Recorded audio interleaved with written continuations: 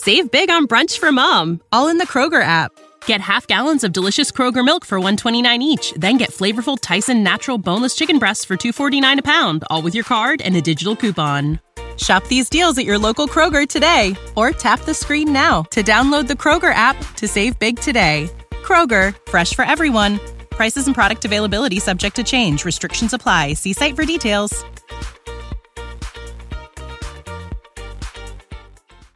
Hey everyone, it's Yas here, and I'm calling today with a little favour to ask. Over the recent weeks and months, I've had loads of you get in touch with some great questions, and today I'm going to be trying something new with the show.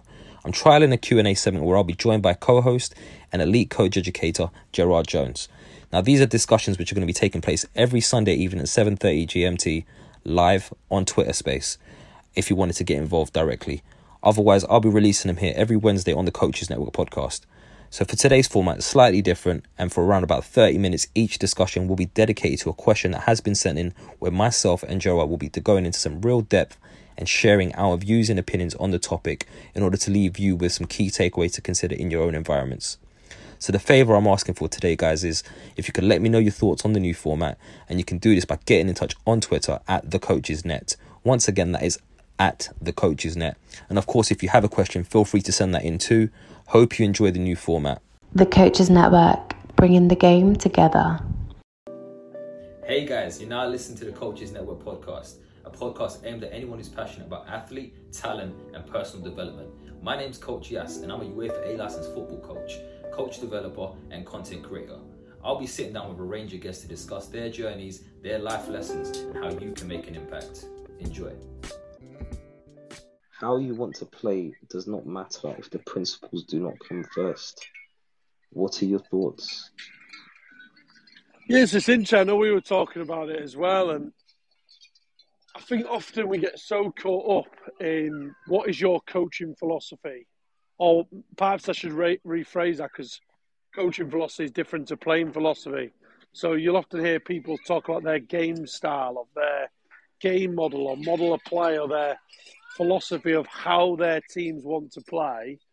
But then the danger with that can often become is that they're very structured and non-flexible, like non-adaptive. So very structured and strict on what their views are, their belief about how the game for their team should be played. But then the challenge with that becomes is, well, does that suit the needs of the players? Does how you want to play relate to what the game is posing you in terms of problems, and even just the players that you're working with? You know, does it get the best out of the players? And I'll give an example. You know, about a game yesterday, and I'm asking myself the same question, where you've got coaches who are very strict on their vision and their playing philosophy of how they have to play, and it doesn't change irrespective of whoever they're playing. But the problem I see is that whenever I watch this team play, they're very predictable. Always they're going to be set up in a 1-4-3-3. They don't change. Everything's very patterned. They work on certain patterns of play, and you know, if we do this, we must always build this way, or we always attack in this way. But as a result, they've become predictable. And then the problem lies, obviously, the game isn't patterned. The game isn't predictable. The game is unpredictable, dynamic, forever changing, chaotic, and problematic. You know, those words in itself represent the game. It's forever changing. So I was asking myself the question that, you know, what point as a coach do you change? And it's not so much that you go from one extreme to the next where, you know, you've got a set of beliefs, but then, you know, you're strict on them and you live and die by that, right? You die by your sword. But then you go to the other extreme, which is that you've got a reactive philosophy, in that you're always going to change to whatever the opposition are doing. But perhaps it could be that, and this is where how I see your question, phrased quite cleverly, is what about the principles? Because the principles don't change. So if we have a vision on how we see the game, so our principles of how we identify and exploit time, space, and numbers, whether we're in attack or whether we're defending, you know, or in transition, then it shouldn't matter what formation you play. It shouldn't matter what formation the opposition are playing. Because if there's principles that we teach, and we have our principles, you look at Jurgen Klopp, Liverpool, there's principles, how they're breaking lines, how they're finding the free player, how they will counter press, or how they'll press, or how they'll hunt together. There's very strict principles that aren't always necessarily patterned, and it's not prescriptive to a set necessary formation, but based on the players that come in and out of that shape and structure. That shape and structure can change because the principles will influence how the players respond, whether they're going to go jump, whether they're not, whether they're going to play forward, or whether they're not, they're going to play around the block. So I think, if anything, that becomes harder to analyse as a coach, because now you're almost, so much emphasis talked about opposition analysis at the higher level. But then if if the opposition are able to be unpredictable, play with surprise, change the formation, how do you plan for that? I feel like there's certain coaches who say, I have a set philosophy. This is how my teams will play. This is how we'll always build out the back. This is how we'll always press. This is how we'll always do X, Y, Z. But, to your question, it doesn't matter, because if the principles don't come first, if it's not based on principles as a strict model, it's actually quite easily breakable, because you'll come up against players and coaches who can identify the weaknesses in that. So, I mean, that's how I would answer it. I find it quite fascinating. I'd love to get your thoughts on it. I think we almost need to just summarise, rethink as a coach, like, what are we actually talking about when we say, like, we've got a set way of playing? And is that based on principles, or is it based on restrictive beliefs? What's your thoughts, Yaz? I think there's so much to unpack in this theme. I think from a perspective of understanding that we can have a way that we want to play, but fundamentally the game is based on one thing: outscoring your opposition. Right. I think obviously that's in possession, out of possession. We're just trying to stop that from happening essentially. So I think if we don't put the principles first, then we lose. As coaches, we then lose the opportunity, in my opinion, based on how I view it, is we lose the opportunity to coach the what ifs. We lose the what ifs because we're too focused on the what. You understand? Whereas the what should be linked to the principles of trying to outscore the opposition essentially. So I think it's a really interesting one. I think it was one of them ones where I always think back, right? What's an example of a coach maybe more focused on how they want to play rather than the principles? And it just takes you back to Louis van Gaal at Man United. So focused on just trying to maintain possession, but actually there was no sake for the possession. Does that make sense?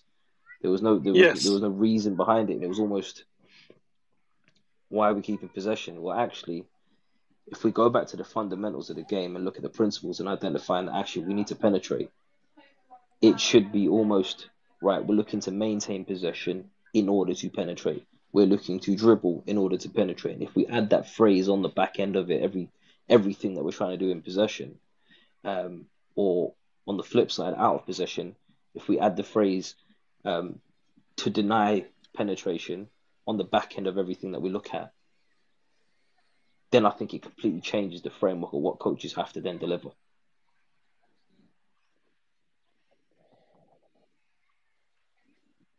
I agree with you, because I think even that in itself, there's got to be, and we could go really deep on this, couldn't we? I mean, there's got to be a really clear definition, but also an outcome. Like, what's the intention? So if it's stopping penetration, stopping the opponent's ability to progress with the ball forward, to go forward, that's really simple. And then obviously then it's like, what principles can we use to define what that looks like in game actions and in moments? And there was something I read recently where I saw in a recent presentation, like from the World Cup in possession, you've probably seen it as a statistic. from the recent World Cup in Qatar, I think we're in constant transition every 30 seconds, which I thought was quite fascinating. And then, you think like if we're in a constant flux of transition and teams are getting it and winning it back and then securing the first pass or trying to looking to counter attack or not, or maybe maintain and build, then they've lost it and then they're getting countered on. Well, it's that constant, you have it, we have it. And sometimes the possession might be prolonged for longer, but ultimately there's turnovers in a game. How are you managing these turnovers? Because, we always try to design environments where everything's quite clean and manufactured. Teams are always organised, they're always in balance. But the game, you're not always in a structure and in a shape. You're often dislodging people, right? And then exploiting their disorganisation. And as a result of that, you've got to have clear principles, like you're saying, so that the team knows, in this moment, here's how we. So it's less about a script or a set of to-dos. It's more about like how do you exploit space and time, because every situation is different. It'll never quite be the same. So we need to develop players and plans around that. I mean, I find fascinating the game I'm watching yesterday. One of the goals came from they were building up in their from a goal kick in their obviously defensive third, and we're by pressing to put a square ball across the box. We've intercepted, haven't quite scored. Don't know what happened. Could have shot, played it around, ended up being intercepted, and then they counter-attacked within a few passes and literally scored, and they won the game as a result of that transition. But we didn't have any clear principles of even the moment we lost the ball and we lost it that high up the field. How do we stop them from, to your point, penetrating us? How do we stop them from exploiting the wide spaces and things like that? So it's an interesting one, and I guess it goes back to maybe a better question for you, Yaz, which is, what do these guys even mean when they say they have their own philosophy? Is that the right thing we should be talking about? If the principles don't come first, like what principles should exist for a coach to have a clearly defined idea of how they want the teams to play? Yeah, no, I think it's a good question, John. I think first and foremost, though, it's one of them ones, isn't it? Well, if the principles don't come first, what's your philosophy based on? What's the point of it? In the nicest way possible. Like, why are you actually doing it? Why have you got what people like to refer to as a game model? I think it's just one of them terms that annoys me, if I'm being honest. But why have you even got one? What's it built on? What are the considerations you put in to kind of build in that?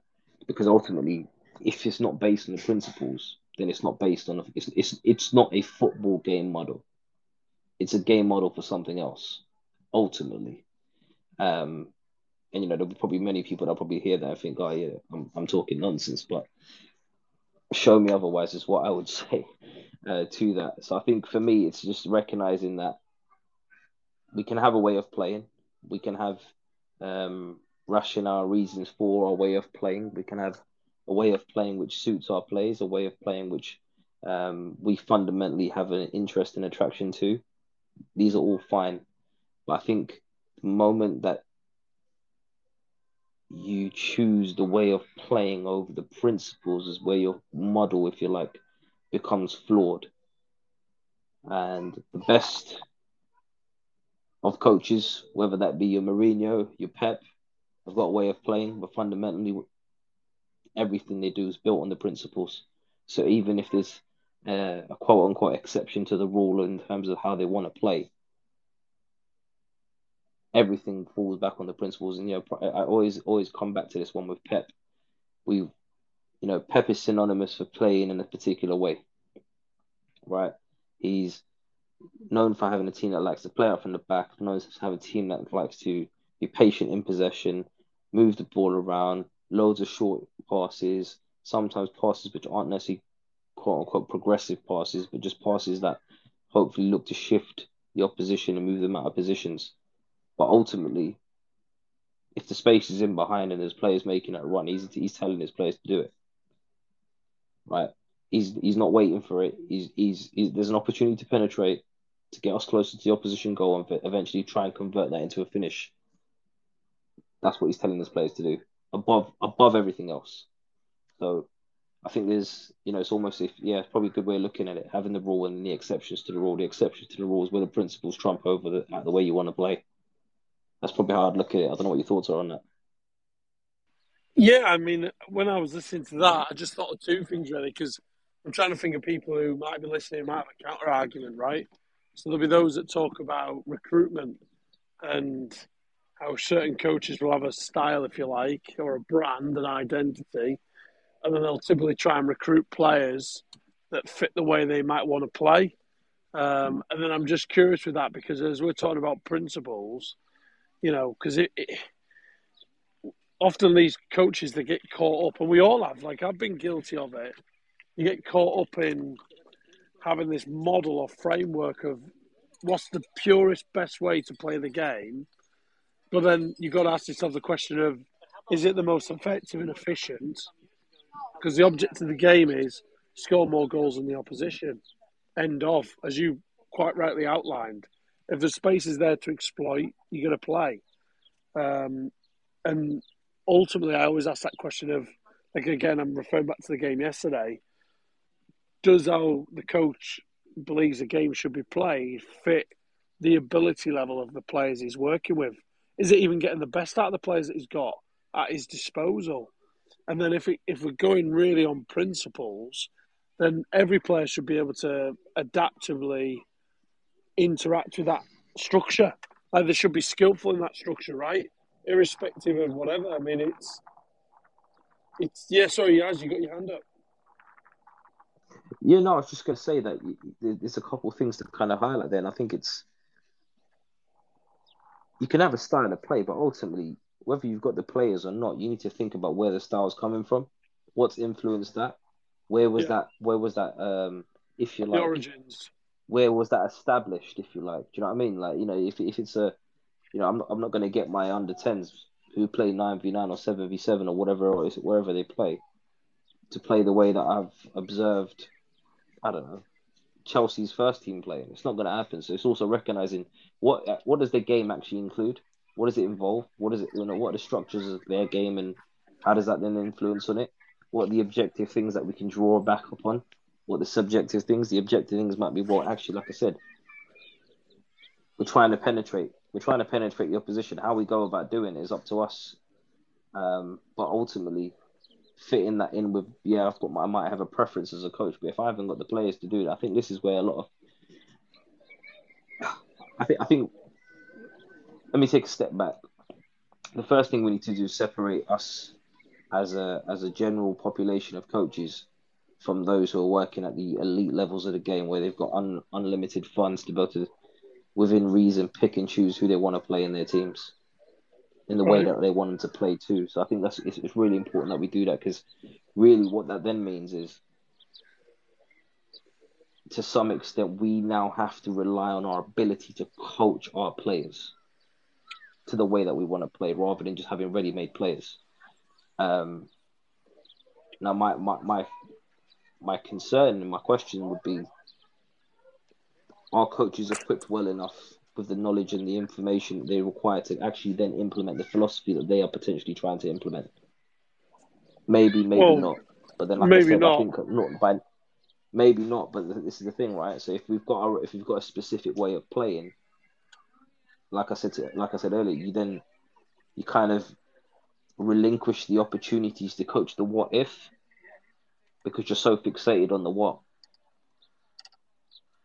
And I'm not sure if enough coaches are even considering the what if, to the point where actually the what if is actually just now reliant, and it's the exception to the rule in terms of the principles. We're choosing the principles, but actually, no, they're so fixated on what way they want their team to play, they sometimes lose sight of the principles, and then they, never even consider it. And I just think about a coach who I went to observe recently, actually, delivered a session on essentially overloads, and the practice. I didn't agree with the practice, but that's another conversation. But more importantly, he was creating overloads, And my question to him was, well, why do you want to create overloads? He goes, oh, overloads are going to help us penetrate. I said, yeah, okay, fair enough. It's going to help you to penetrate. Fine. But what happens now when your players are already in an opportunity to penetrate? Do you still want the overload? And he said, yeah. Now, I couldn't understand why you would still want the overload if you're already in the opportunity to penetrate. Because essentially what I was observing was the players that he was coaching, they were getting in those opportunities. They were able to penetrate in the sense of the opportunity was there, but they were unsuccessful from more a technical breakdown. And actually, the performance of that technical breakdown was the application rather was it just wasn't there. Rather than addressing that, the coach would then just highlight the fact, no, we need more overloads. So it's almost like right now you're coaching to the way you want to play rather than what the game is deciding that you need, if that makes sense. Yeah, so there's loads in there. I mean, the first thing was even when you were talking about the objectivity of the game and can we even coach it.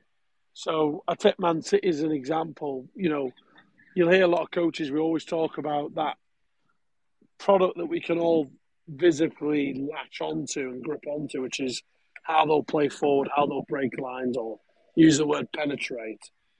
But coaches will often forget that there's a high percentage of backward passing. So they'll only look at the forward passing, but actually, statistically, they'll have the highest amount of percentage of backward passes in order to invite that opportunity to play forward. So again, if you don't know the detail behind it, how can you coach it? So if coaches are going away and going, I'm going to play like Man City, I'm going to play like Klopp or whatever, and then we're going to design these and then we're going to impose these coaching points on the players. Again, it doesn't fit. It's got to be based on principles. And the principle is how you're creating space in order to exploit space in behind, which is simple, right?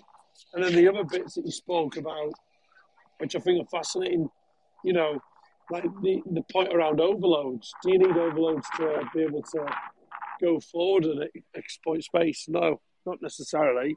And then I always look at coaches where they create an overload. So they've already got an overload. Let's say it's a 6-3-4, 5-3, whatever the numbers are within the practice. This was a point I learned years ago, which is, for example, I always hear coaches will say, oh, we're working on creating the overload.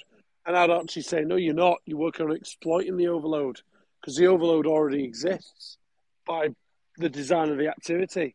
You've created an overload by giving the players more numbers than the others. So the kids aren't. And I'm so glad that you said do you know what I mean? that. They're not I'm creating so it, are glad they? you said that because this is They're what happens all exploiting the it. time. It literally happened in the practice that I went to observe a couple of weeks ago. I said, you set up a practice where you've already got an overload in that area of the pitch. So tell me, what overload are you creating? Right. It's already been created. They're not having to create it. But even then, the overload is already existing and they're still not being able to exploit it. But you're still telling them now that you want to create an overload. But your overload's already there. So either they can't see the overload or they can't exploit the overload. Exactly. Now, whichever one it is, that's what you should be addressing.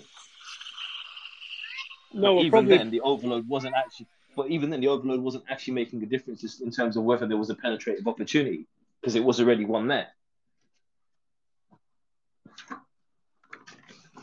I agree with you, mate. It's boggling, isn't it? Because to me, you're probably better off either going matched up or underloaded.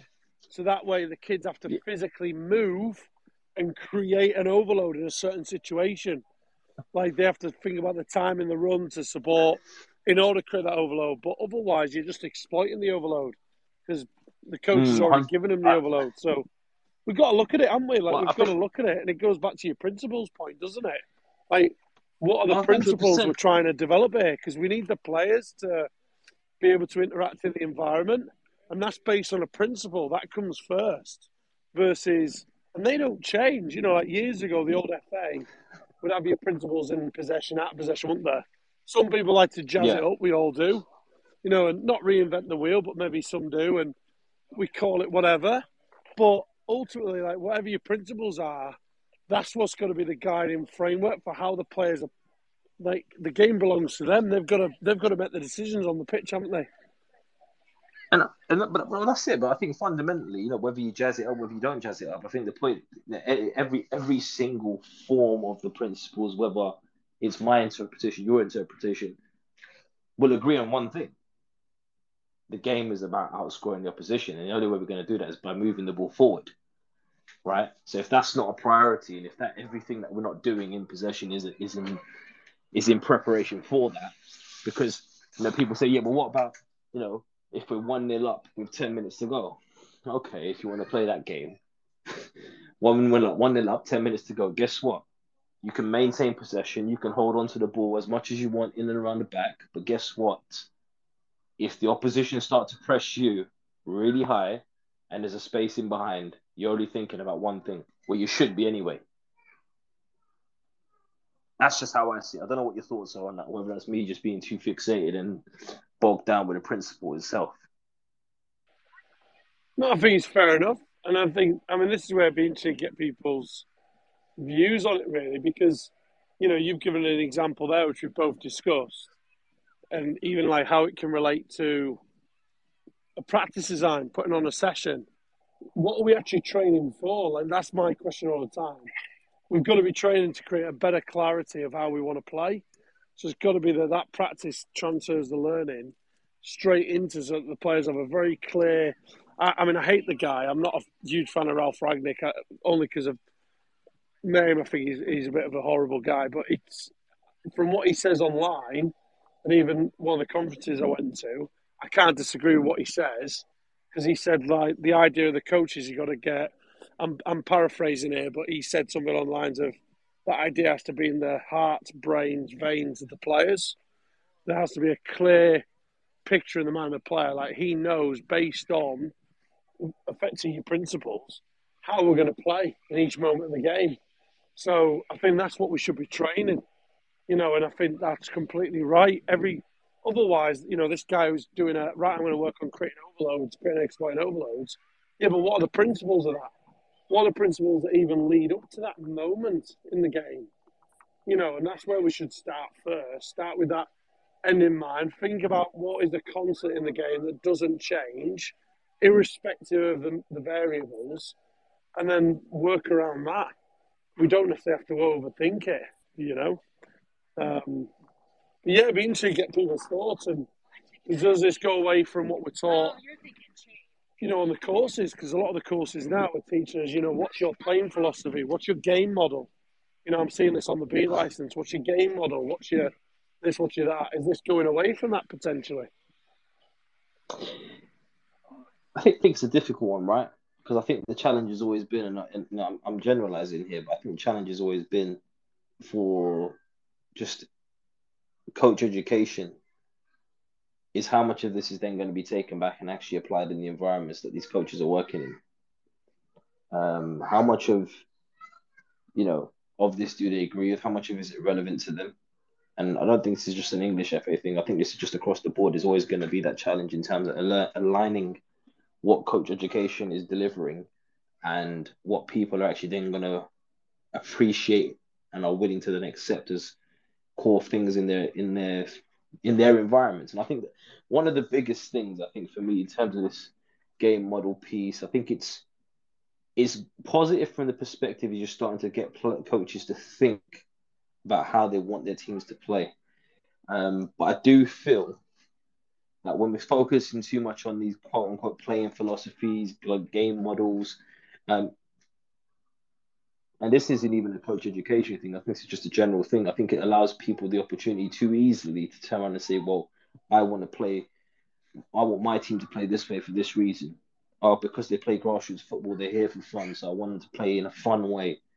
Yeah, but fun is still part of the principles. You still got to win the game. So if your game model or your fun model, if you want to call it that, isn't based on the principles, in my opinion, is categorically incorrect.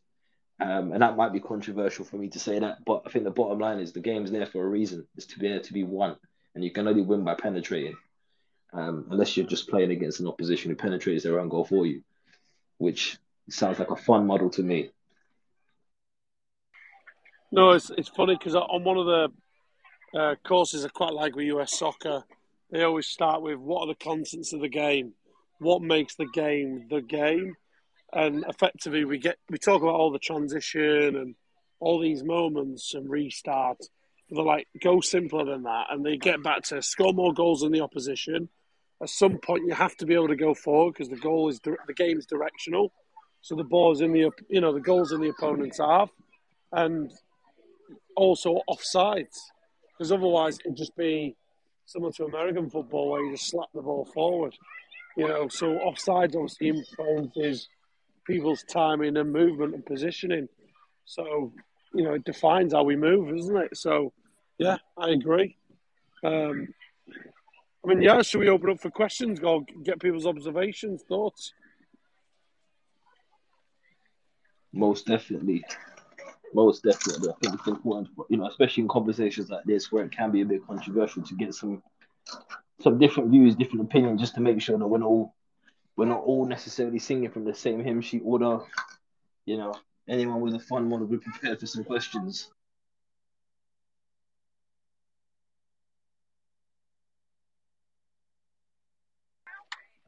I'm actually excited, while we're waiting for someone to pop up.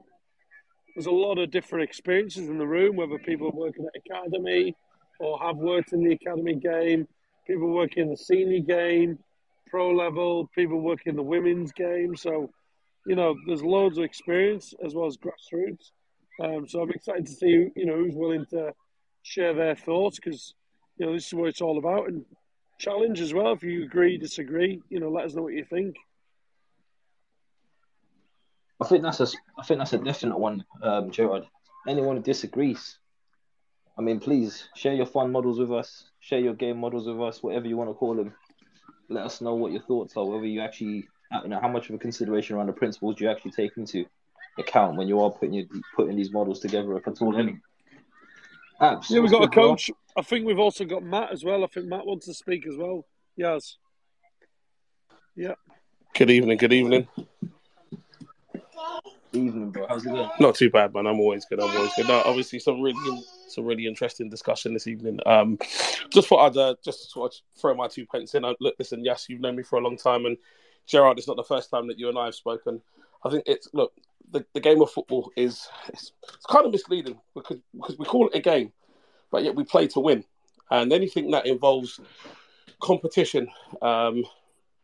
I think what we try to do when it comes to coaching and methodology is we try to create a recipe that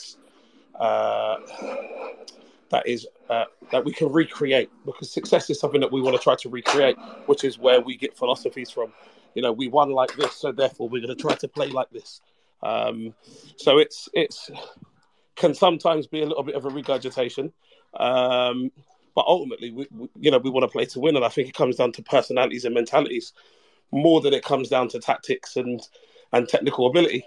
It's do you want to win more than I want to win? And I think, Gerard, you said something along the lines of, which I kind of assimilate with the old Real Madrid way, which is, can I just score more goals than the opposition? It's probably a bit of a youth mentality to take towards senior football, but ultimately, if the results are you winning every week, then are you going to get many complaints? Probably not. But again, it's all to do with how much can it be replicated on a weekly basis or on a regular basis. Can you replicate that winning style? Is it a style? Is it a temperament? Is it a mentality? Is it an attitude? And whatever it is that we try to. We kind of want a formula for it. Can it be replicated? So that's where I think philosophy comes into it. But at the same time, I think, yes, you said to me a while ago, you're not a big believer in philosophies. And I took that home with me for a little bit, and I kind of dwelled on it. I think initially I might have gone against you. And the more I sort of started thinking about it, I kind of realised that even my own philosophy, if you want to call it that, is really just based around winning football matches. So, sorry, yes, there are technical and tactical sort of repetitions within the way that I want to try to do things, but that's all based on being penetrative. It's all based on being able to take advantage of opposition weakness. So that means that I may actually change the foundations of my game based on the team that I'm playing against, which means actually the way that I train my teams regularly, whether it be day to day or if it's 3 days a week, whatever it is, what it actually means is the way that I train and prepare my teams is going to be sort of a multi-skilled approach towards winning. And I would say probably making the game more intense and making the game faster with more transitions and more turnovers of possession.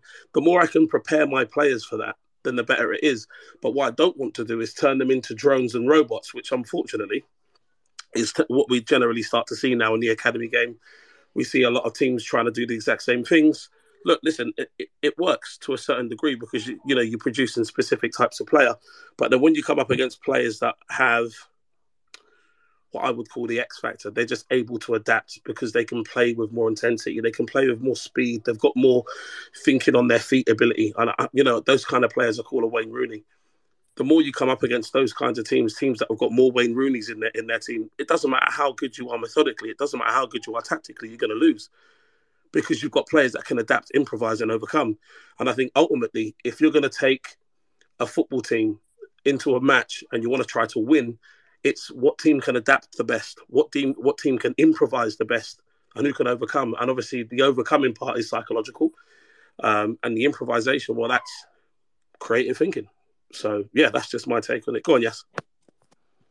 Yeah, no, I think some great points, and I'm glad to hear that you've reflected and maybe bought into my view of things. But I think the question I want to throw out to everyone really, and obviously we'll bring Matt in a second, and anyone else who wants to kind of jump in on this. But my belief is now, should our curriculums just focus on coaching the principles in different parts of the pitch, providing opportunities for players to learn and read scenarios that exist in their game, as opposed to providing them with solutions and necessarily directing them to particular outcomes other than those that align with the principles.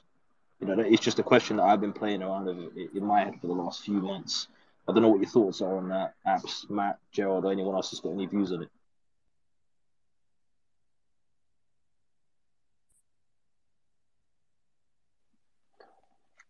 I haven't really got too many views on that at the moment. But you were talking about, some of the principles of how you play. I mean, I've been lucky enough to be in academy football and take a step six side, and trying to get the fundamentals and the basics into players, and seeing a way how we should play or how the players that I've got could benefit them.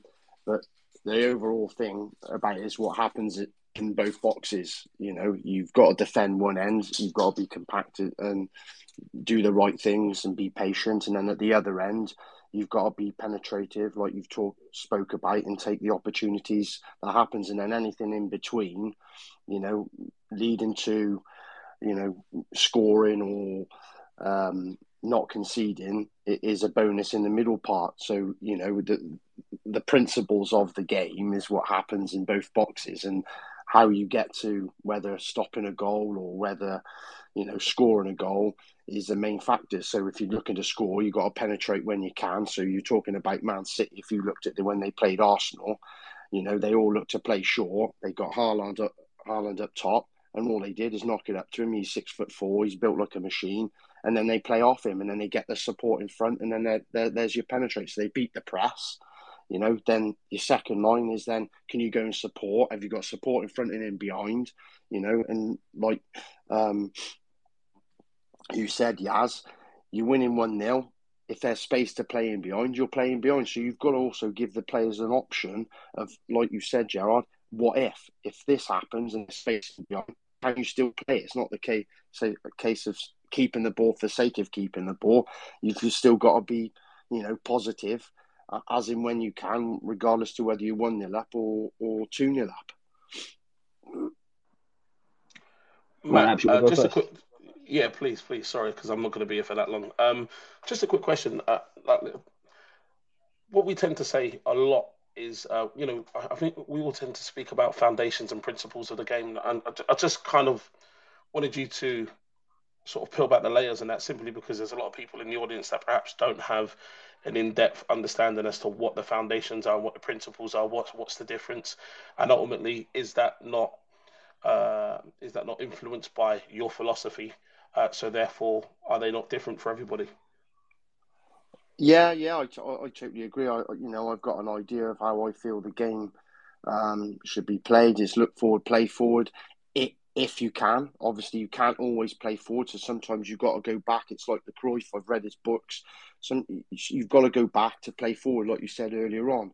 It's not the case of playing in between the lines and short passes. It might be to play back and then to play over from inverted from wingers or centre forward running in behind. Like today's game, the Liverpool game. If they could get in behind, they could get in behind. So it's about adapting your players to certain scenarios that might happen in a game, and try and guide them to to play the right pass as and when, if it's on to play, if that makes sense. Yeah, no, makes perfect sense. I mean, what I was saying with regards to philosophy, I think my philosophy of football is solely based on winning and competing, and I think how that affects player recruitment and sort of style of play from week to week. I think generally, yeah, I think there are some. If I say, I think there are some very similar fundamentals in the game for every coach, for sure. But for me personally, I prefer technical players. I prefer players that can manage the ball a little bit better, players that can carry the ball. I feel like that gives me more options tactically within the game. I think that gives us more ability to adapt within the game to the various different scenarios that actually do come about. So even if it is that we have a philosophy where we want to play short, what you were just talking about with Arsenal want to play short, and if you've got some really aggressive forward runners that really go to put pressure on those players, how are they actually able to translate that short play into creative play? Do they actually have the brain power that goes with it? Is there an element of creative thinking that comes with it? And it's what you do on a regular basis is what you become. So if you are practicing in training, playing short, sort of to no end, eventually, you're kind of going to miss those passes where you can switch the ball, where you can play in behind, and then you perhaps stop being so creative, if that makes sense. Oh yeah, I totally agree. I totally agree. We're talking probably about the elite level, but when you're not at the elite level and you've got a certain group of players. Save big on brunch for mom, all in the Kroger app. Get half gallons of delicious Kroger milk for $1.29 each. Then get flavorful Tyson natural boneless chicken breasts for $2.49 a pound, all with your card and a digital coupon. Shop these deals at your local Kroger today, or tap the screen now to download the Kroger app to save big today. Kroger, fresh for everyone. Prices and product availability subject to change. Restrictions apply. See site for details. Players, so you've got to, like you said earlier on, you've got to adapt, or trying to, in my case, trying to improve them technically and tactically, and find out, a bit about them to see what benefits them as a squad, and how you can and how you can help them to become better, and how the teams become better. Because I've seen it especially yesterday when I was watching a Step 5 side in the West Midlands.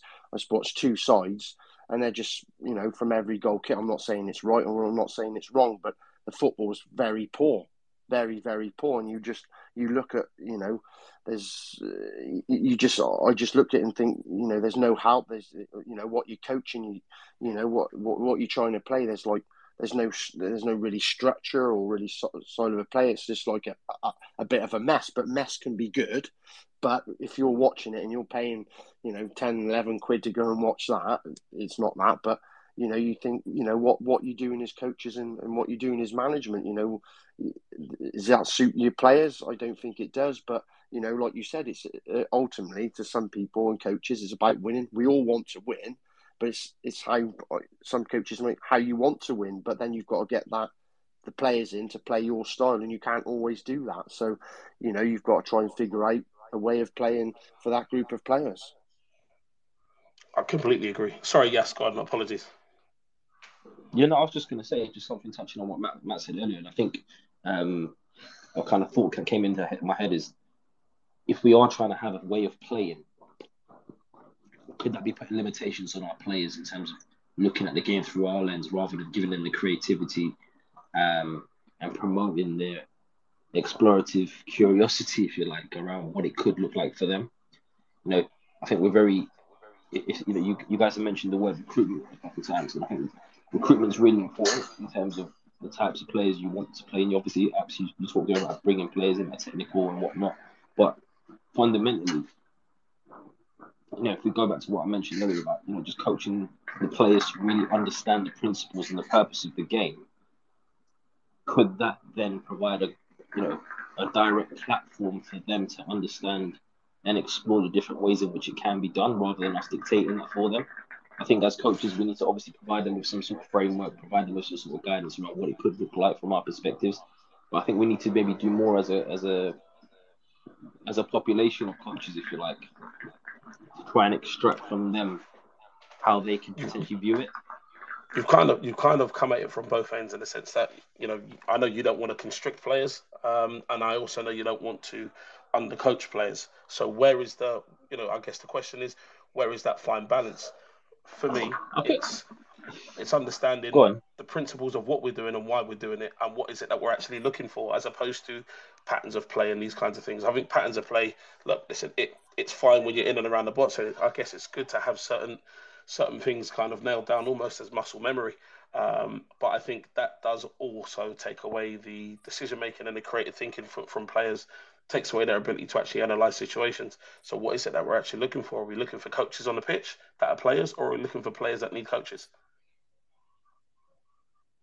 I think there's a point for both there, because there's times when you have to come in and maybe stop the session, or what might have happened there, halftime talk, or then there's also a degree of the other side, give the players some ownership, so I think there's a lot that where you have to step in, and then there's things where you can do a lot of Q&A maybe, or whatever it may be. But I think there's a lot for both sides of that, in my personal opinion.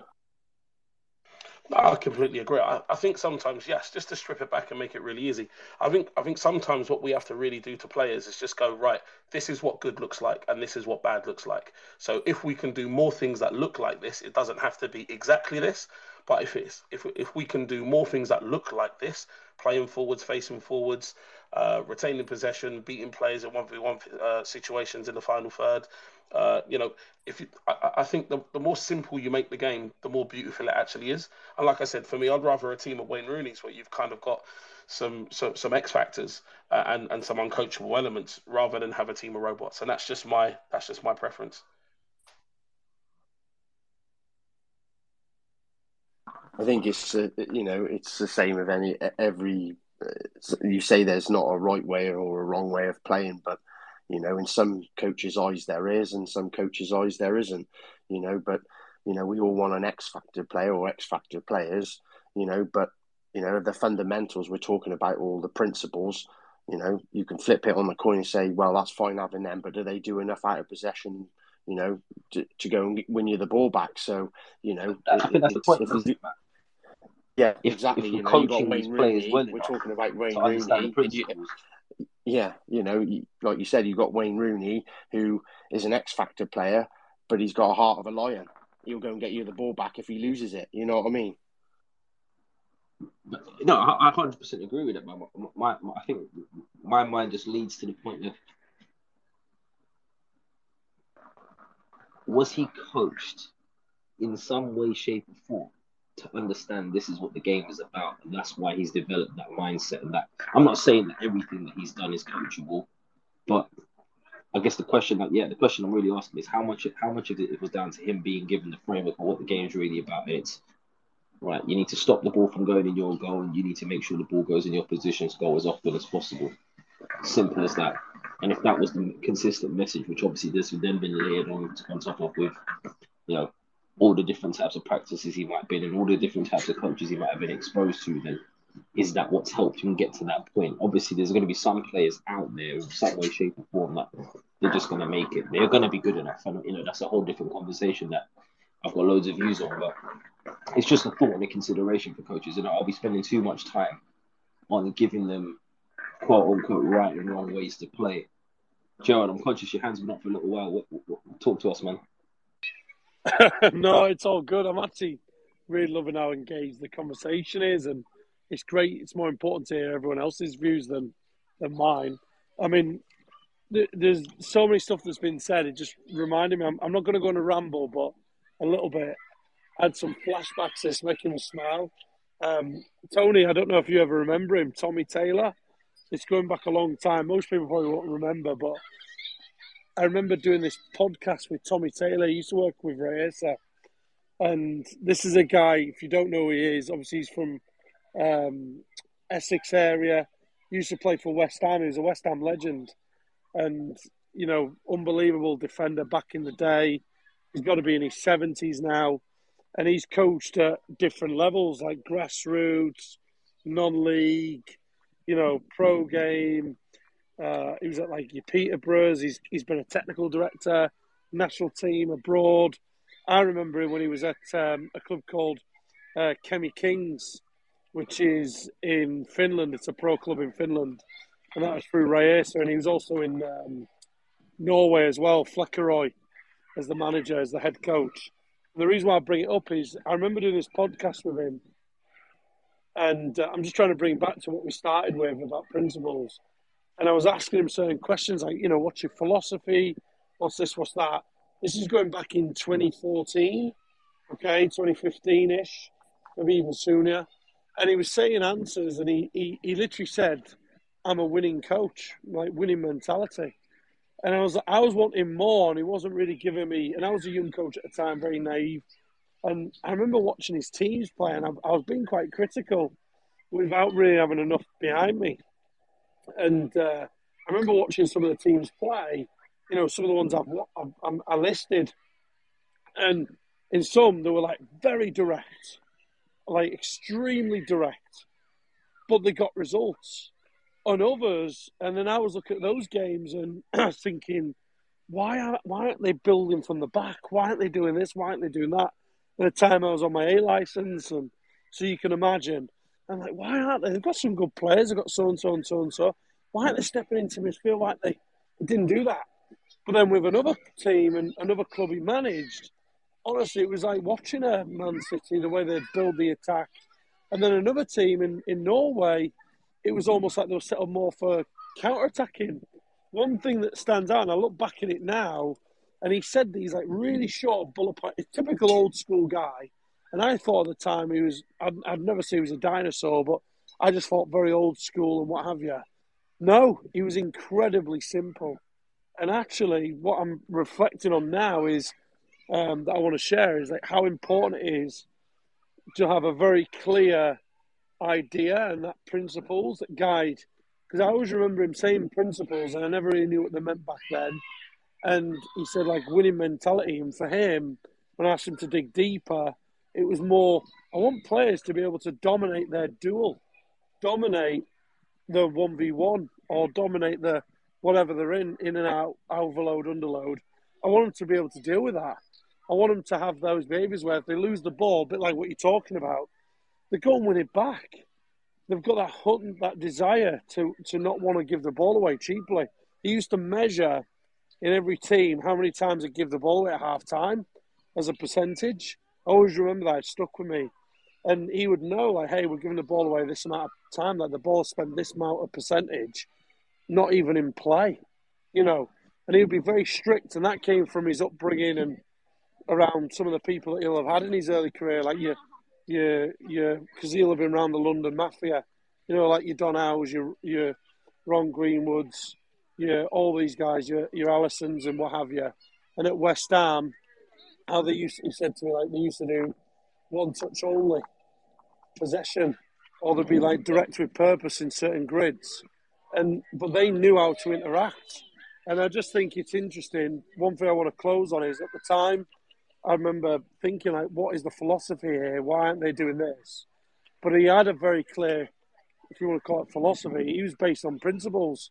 And he coached the players to exploit time and space, score more goals than the opposition, have a winning mentality. When they lost the ball, what do? When they've got the ball, how do they play forward and hurt the opposition? Whether that was direct with purpose, whether that was building up, whether that was whatever. But he did that with different levels of ability in different countries. And I just think, like, wow, Tommy Taylor, he must have known what he was doing all those years ago. Because it's just making me laugh. I just think, simplicity, we perhaps should go back to that versus having this.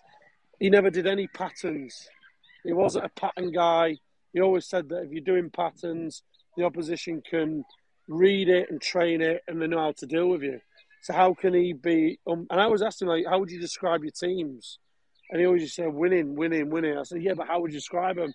And he used this word, surprise. I want to be unpredictable. Sorry, Gerard, I just think, what a great. He said, how would you describe his teams, Gerard? Oh, sorry. He said, how would you describe your teams? And he said, unpredictable. Play with surprise. And I'm like, wow, I love that. Unpredictable. Play with surprise. So he built his principles around that, not patterns and things like that. So just something to consider.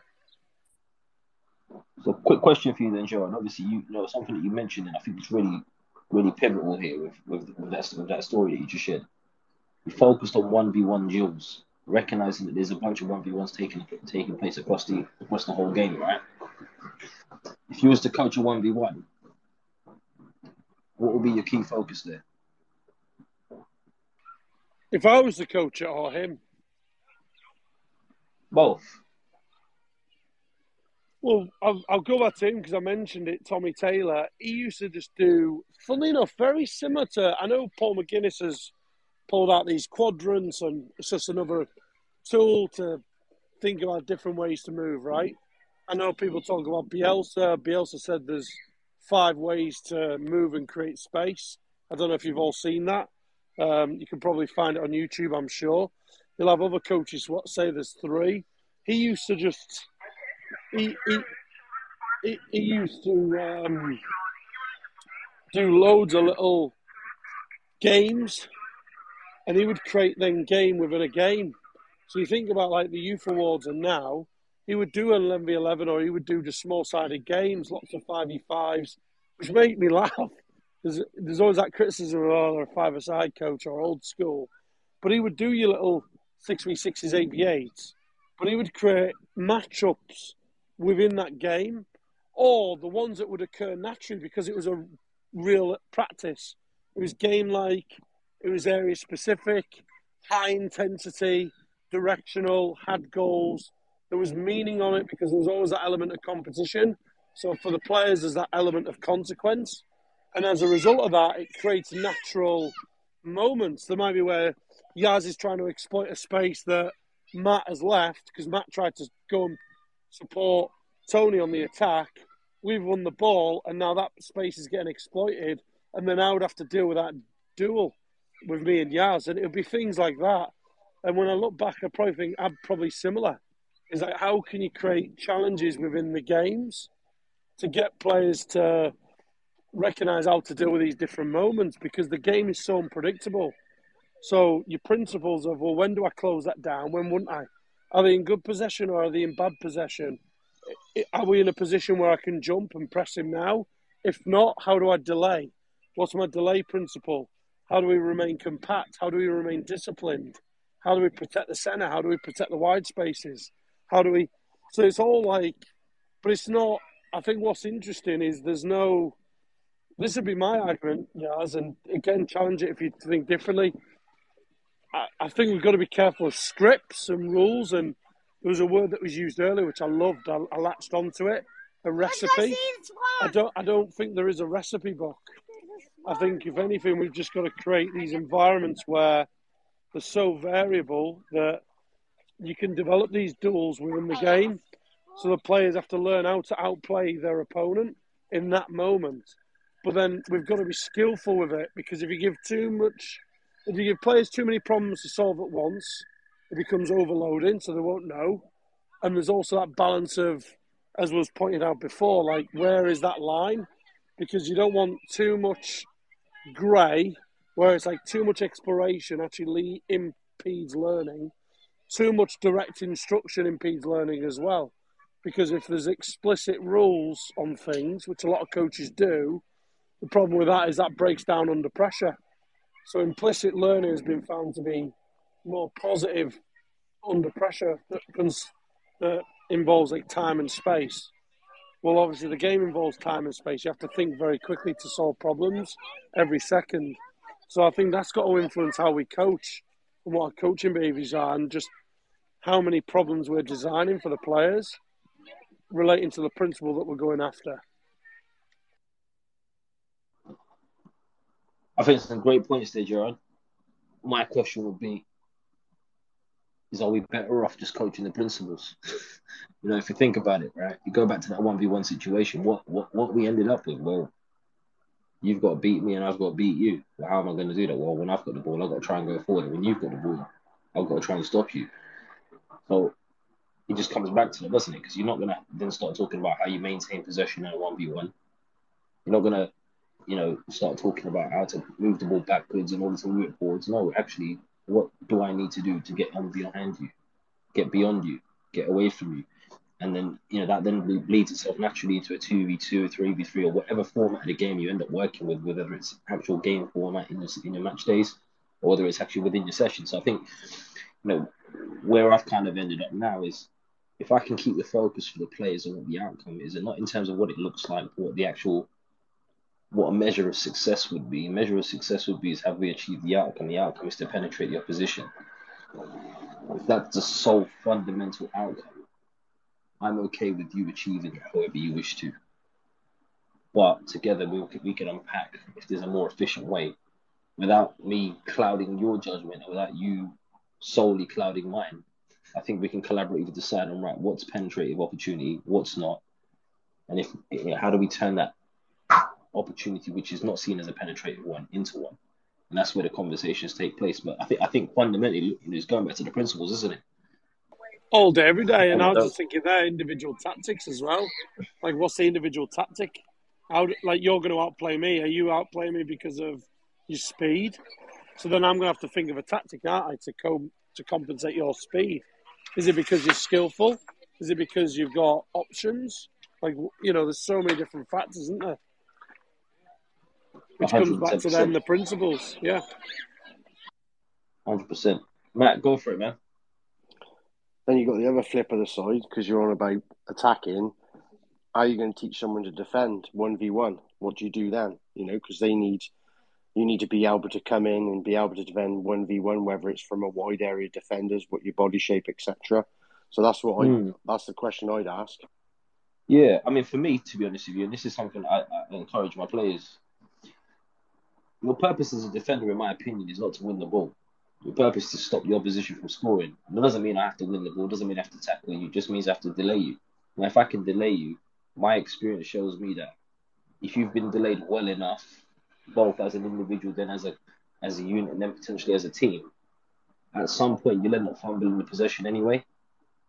Obviously, there is a time where you might step in and actually make a challenge to win the ball, but that comes as a result of how effectively you can delay the opposition. In my opinion, that's just how I look at it, and I think it hasn't gone wrong for me so far. So I'd like to stick with it. I don't know what your thoughts are on that. I don't know if you've got anything you want to add to that, Gerard.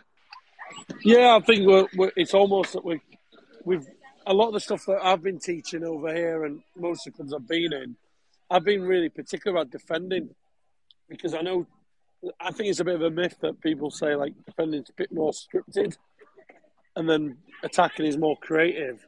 Well, actually, defending has to be more creative, because, we keep saying there's certain rules for defending, and you should do this and do this and do this, and hips and all, face this way and all that. But what happens if it goes back to your what if earlier, and if the opposition do X, well then how do you respond then? So that's okay on the first phase, but then what happens if they beat that initial press? So to your point that we don't want to necessarily win the ball, we want to stop them from scoring, does that then change the outlook? And that's where I would agree with that.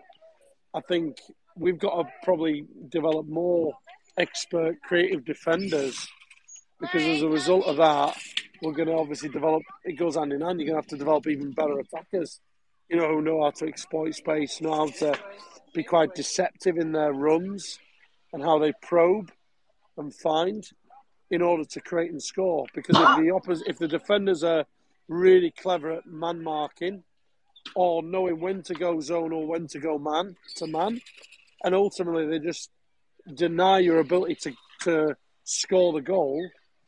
And even better if they can deny your ability to go forward, but you can't always dictate that. So if they are going forward, but at least you're preventing them from scoring, you're going to be in a better chance of keeping, clean sheets or at least conceding less goals.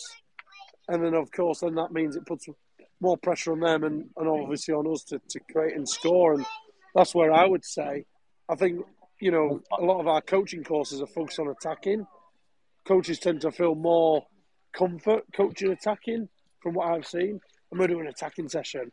And I'd love to see someone coach a defending session and actually, really how to be, nullify and be so disruptive. And so I don't see it as negative, positive. I'd be an absolute nuisance and just kill the game, make it so difficult that you're taking away their ability to score. Because how cool is that? I think that's pretty creative. So yeah. I think there's something to add in there, Gerard, is that this, for me, leads us to coaching that becomes less directive around what it should look like and much more provocative around the types of questions that we're using. And I think we have to be really articulate, really clever with the questions that we use to really expose and help highlight for the players what some of the key considerations may be when defending or when attacking. What are the finer details that they could pick up on and find, if we go old school, use the word cues and triggers. What are the cues and triggers that we can kind of pick up on? Because there is going to be cues and triggers that we can pick up on, things that do create more probability than other things around what's going to happen next as a result of it. And that's where essentially, if you come back to, that's where patterns of play come from. Actually, if we're reading the game as patterns, well, there is certain patterns that exist. For instance, if we take crossing as an example, certain crosses come in from certain areas for certain reasons. Not every single time, but if we can start to get the players to think more about the constructs of the game in terms of what the principles are, then we can start to think about, right, actually, if that's the principle and this is the construct of it in terms of a framework of what it might look like at any given moment in the game, then we can start to become better at potentially reading the game and understanding what might happen next as a result of that. And I think there's so much in there in terms of the finer detail that exists and that we can highlight for the players. But it's whether or not as coaches we're doing enough to maybe highlight and even dwell onto that ourselves a little bit more. Yeah, Yaz, I'd love to jump in here. There's one thing I was just thinking of there, and it goes back to our point before about scripts and patterns, right? So often I'll hear coaches or see coaches defend, hey, if the ball goes here, then what happens is you go press here, you're looking for that slow pass, or you're looking for that, right, now we can trap, that's the trigger to travel, right, you would come in it, right? We'd all agree. But then the question then becomes but what if then they beat that press still, or they beat that block? Then what? What if they don't do any of those things? And that's the point, isn't it? That people use these phrases, triggers, cues, but, exactly.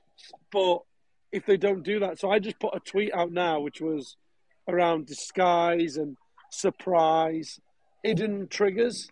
Like, what if it's hidden? How do you defend that? Because they're not giving you any information until very late. And I'll give an example. I just want to say something real quick. Is last game I coached, the guy did something that I've never worked on the training ground. We've never once done this in training. It was totally off the, we had, long story short, bad referee decision. Of course I'm going to say that. Don't know what the referee's doing. He's done a drop ball. I blooming hate the drop balls, right? And our boys didn't know how to deal with it. Well, of course, we've never worked on it. That might have been the first time those kids have ever seen a drop kick before. The ref dropped the ball. I'm trying to shout at one of the boys who's near to just try and contest that and whatever. Anyway, he's not reacted. There's wind. The lad's volleyed it, and it's flown straight into the goal, right? How do you defend that? How do you defend the drop kick? How do you defend the wind? How do you defend... So anyway, We've Great obviously finish. conceded a goal, right? And how often are you going to work on that in training? But listen to this bit. We've got a kick-off. I'm frustrated because we're winning by a lot of goals. We've now conceded a goal that, it should have been a clean sheet. And the lad was one of our top players, Xavi, has just absolutely smashed the ball off the goal, off the kick-off. The lad's played forward to him, and he's just gone boom, and he's scored off the kick-off.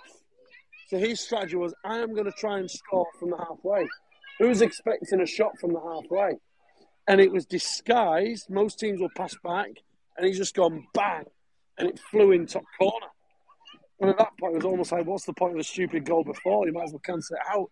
And that was instinctive. And that's my point around defending and patterns and cues. Because ultimately, that guy did something that I didn't know what he was going to do. I was stood there in awe, and I started clapping and cheering. I was like, what the fuck just happened? That's awesome. And he just hit it from the halfway. So, how do you defend that? What's the trigger there? Because it's so late, it was so subtle. So that's my point I wanted to share with everyone is if we can get really clever, coach players to become deceptive, play with disguise, hidden intentions, hide your intentions, because then that's going to really make it difficult for defenders. Because now what do defenders have to go off? What other things are they having to look for in order to know what to do? For me, that would be a bit of football intelligence that he's obviously gained along the way from, various watching probably, maybe the Premiership or other leagues, or from yourself being creative. He's seen the keeper off his line and he's just gone, look, it's there, the opportunity's there, and he's taken an opportunity because, you've got, when you're defending, we're all about, how we play in the principles. It's about opportunities. If there's an opportunity to defend and defend properly, you defend and win the ball. If there's an opportunity to play forward and penetrate or get an overload, then you take them opportunities. So he saw an opportunity and he's taken it and he's got success. So for me, that's creativity as a player. And obviously he's got something about him as a character and personality that he's gone for it and it's gone for him and he's scored. I take my hat off. I'd be bouncing off all the walls if I said that myself.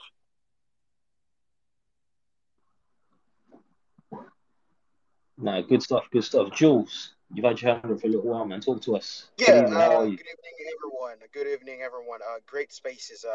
I've been listening to a while, but mine will be a few questions for the coaches here. I have an internship coming up this summer, the Atlanta United Youth in Georgia, the United States. But I grew up mostly in West Africa, so growing up, the style of football that we grew up was completely different from a lot of European style.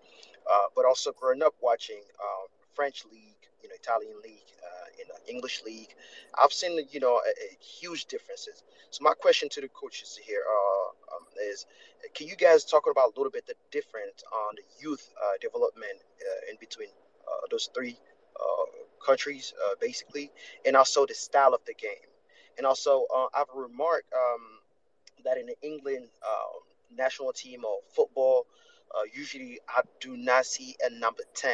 If someone can explain also for English coach, what's the role of a number 10, a plate maker? Thank you.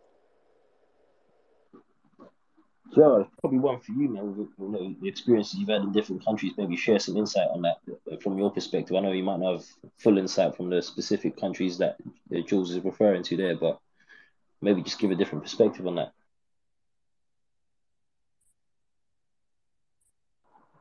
I guess not. I think Gerard's lost his connection there for a second, but I think first and foremost, Jules, I think the important thing is that each of the countries are all going to be influenced in different ways. I think here in England, traditionally, there's been a lot of consideration, a lot of thought around the fact that English teams, English youth systems, even historically, were very direct. I think you've seen a massive change in that in terms of the last maybe 10 or so years, where a lot of the teams are very much playing kind of that almost possession-based style football. But then, the question always comes is how well is that preparing all the players to go into senior football? Because they're not all going to play in teams that end up like that. So is there enough work being done across all these different environments to prepare players for a different way of playing?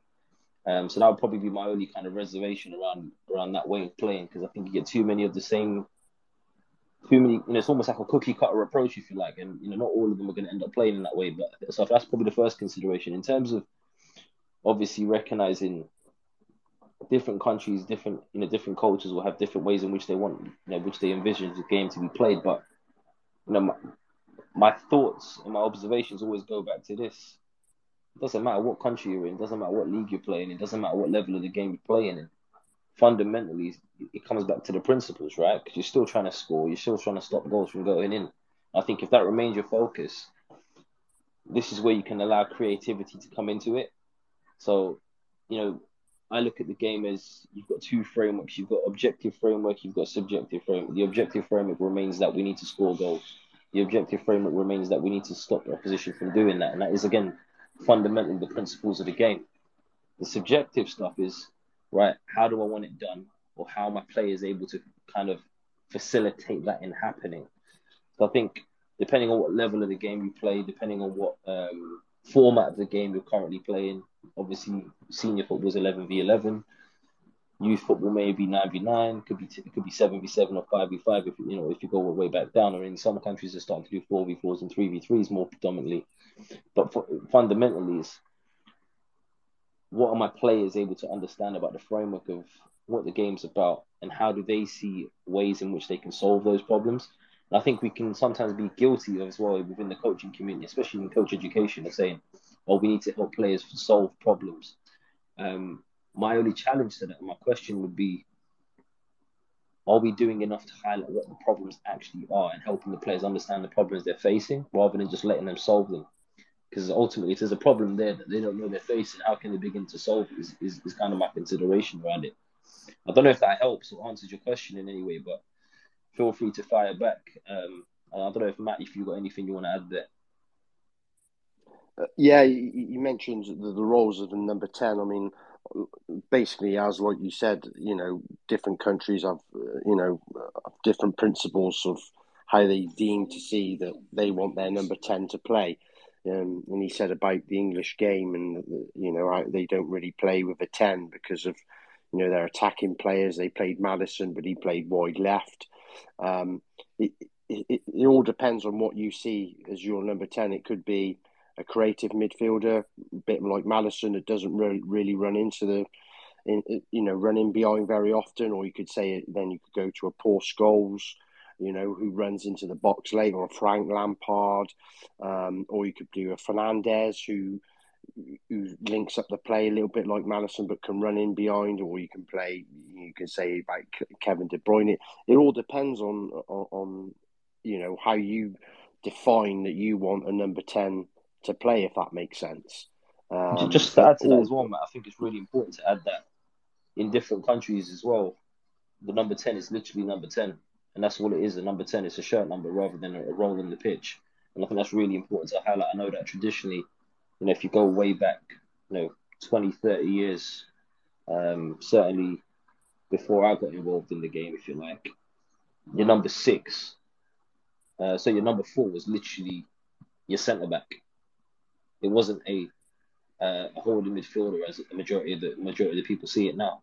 Your number 4 was literally what the centre back was, and I think it's really important to understand how, as time's gone on, the interpretation of different positions and what numbers are attached to those roles has certainly had an influence in the change in terms of how people view it, which is probably just, in some countries it might be a bit more advanced, and I don't want to call it advanced from a perspective as they're ahead of the game, but advanced from the perspective as they've started to adapt to roles that are attached to numbers rather than numbers just being numbers on the back of a shirt. So just something to consider within that as well. Yeah, I totally agree with what you said. From maybe back in the 90s when a 10 was a 10, and like you said, a 4's now like almost like a DCM, as we call it, or a holding midfielder. So I totally agree. Yeah, they've just changed how the perspective of the numbers have changed. Basically, yeah, I totally agree. You hit the nail on the head. Tony, good evening, man.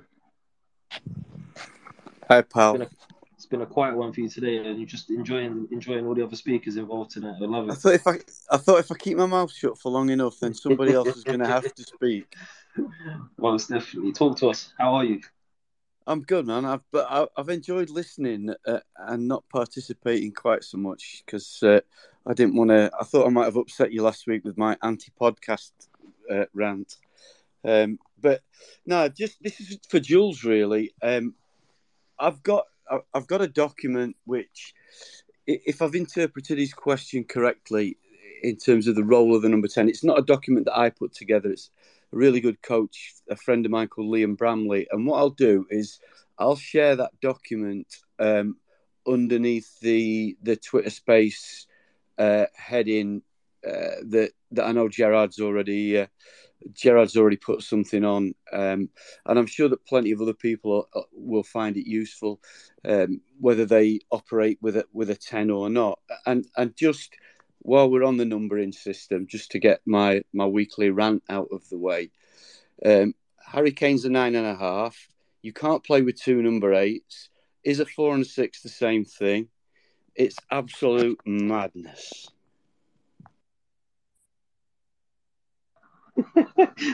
I love that. Love Yeah, that. Tony. yeah. So, How many times have we heard that? A 9.5. I like it.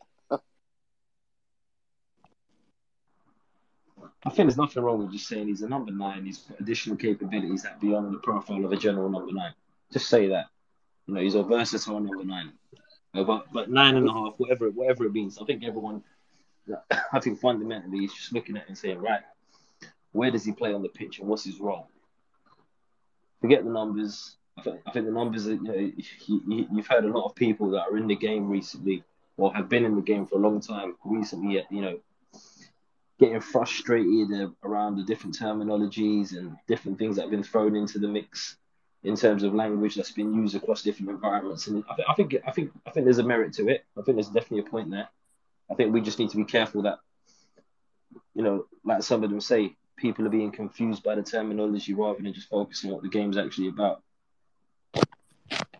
Yeah, some of you probably aware that my background was in the military, and we used to have this great saying: "Bullshit baffles brains," and football is becoming increasingly guilty of people trying to baffle other people for no good reason. Do you know what? Yeah, I would agree with you to an extent, Tom. I think the good reason is there's not enough people that know what they're talking about, and that's why they have to baffle others. And I think that's the bottom line. I think keep the game simple. The game is simple. It's all about attacking and defending. But in possession, out of possession, draw a line there. We don't want to talk about anything else. It's just, am I working towards putting the ball in your goal, or am I stopping you from doing it in mine? And I think if we just strip it back to that, then everything becomes a whole lot simple. And I think it's just, yes, we might want to be articulate. We might want to communicate language in a particular way to send certain messages, depending on the players that we're working with across different age groups. It might be more age appropriate language for the younger players, but ultimately, no one's not going to understand. Hey, Tony at 5 years old, all you've got to do is help your team get the ball in the opposition's net. And all you've got to do is stop your opposition from scoring in yours. Simple, great. Keep it moving. And I don't think it needs to change. I don't think there's any adaptations or any amendments to that. It's just simple game. But no, some really good stuff tonight, guys. I don't know if anyone's got any other questions, anything else they want to add before we sign off.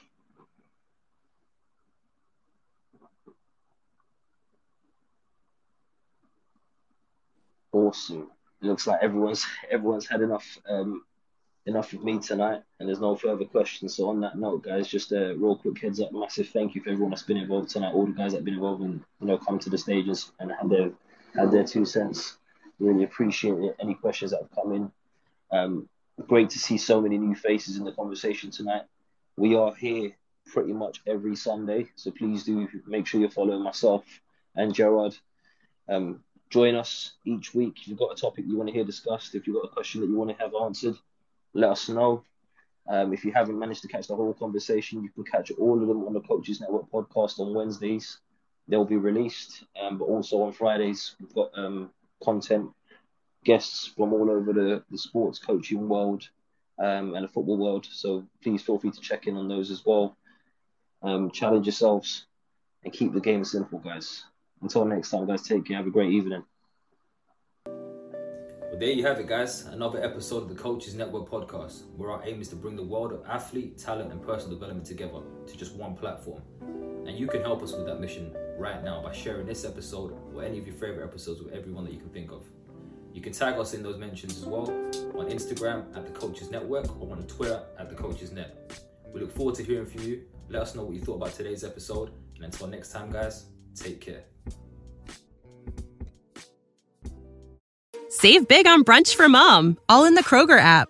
Get half gallons of delicious Kroger milk for $1.29 each. Then get flavorful Tyson natural boneless chicken breasts for $2.49 a pound, all with your card and a digital coupon. Shop these deals at your local Kroger today, or tap the screen now to download the Kroger app to save big today. Kroger, fresh for everyone.